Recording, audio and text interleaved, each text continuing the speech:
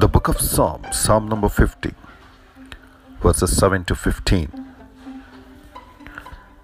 Hear, O my people, and I will speak, O Israel, and I will testify against thee.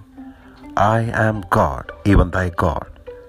I will not reprove thee for thy sacrifices or thy burnt offerings, to have been continually before me. I will take no bullock out of thy house, nor he goats out of thy folds. For every beast of the forest is mine, and the cattle upon 1,000 hills. I know all the fowls of the mountains, and the wild beasts of the field are mine. If I were hungry, I would not tell thee, for the world is mine, and the fullness thereof. Will I eat the flesh of bulls, or drink the blood of goats? Offer unto God thanksgiving, and pay thy vows unto the Most High. And call upon me in the day of trouble. I will deliver thee, and thou shalt glorify me. God does not reprove them for failing to bring their offerings,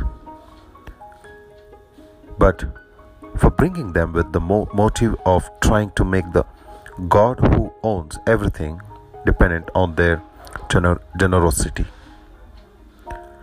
God now accuses them of hypocrisy, giving lip service to his laws, and while violating them. What God wants. What God wants. Verses 14 to 15. Offer to God thanksgiving, and pay your vow to the Most High. Call upon me in the day of trouble. I will deliver you, and shall glorify me.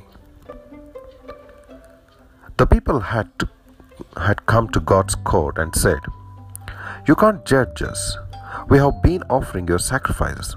And God replied, "I will not rebuke you for your sacrifices or your burnt offerings, which are continually before me. I will not take a bull from your house, nor goats out of your folds." He also said, "If I were hungry, I would not tell you, for the world is mine, and all its fullness." He was saying, when you bring me these sacrifices, you are only giving to me what I have already given to you. Think about that. When you put your offering in the plate, are you giving God something that isn't already His? Who gives you the strength to work? God. Who protects you to end from work? It's God. Who gives you the skill to work?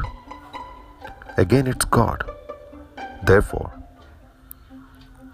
when we bring material offerings to Him, and He wants us to do this, we are only bringing what He already has given us. God wants us to give Him what He has not given us. Verse 14.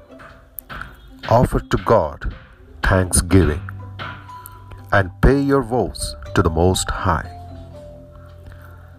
The sacrifice God wants most from us originate in our hearts, calling upon Him, thanking Him, and obeying Him. Bring to Him thanksgiving and praise. God does not give us thanksgiving and then say, "Give it back to me."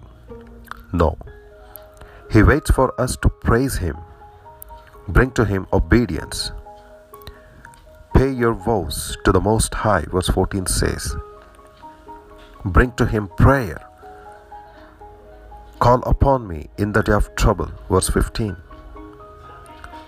When we bring these sacrifices, we glorify the Lord.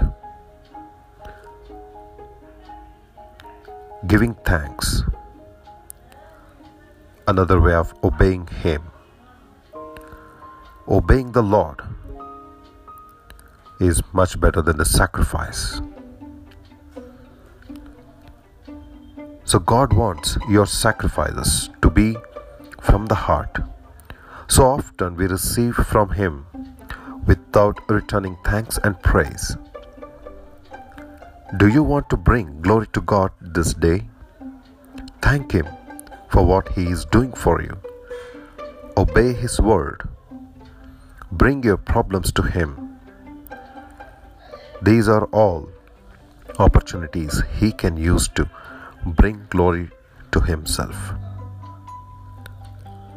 May God bless you.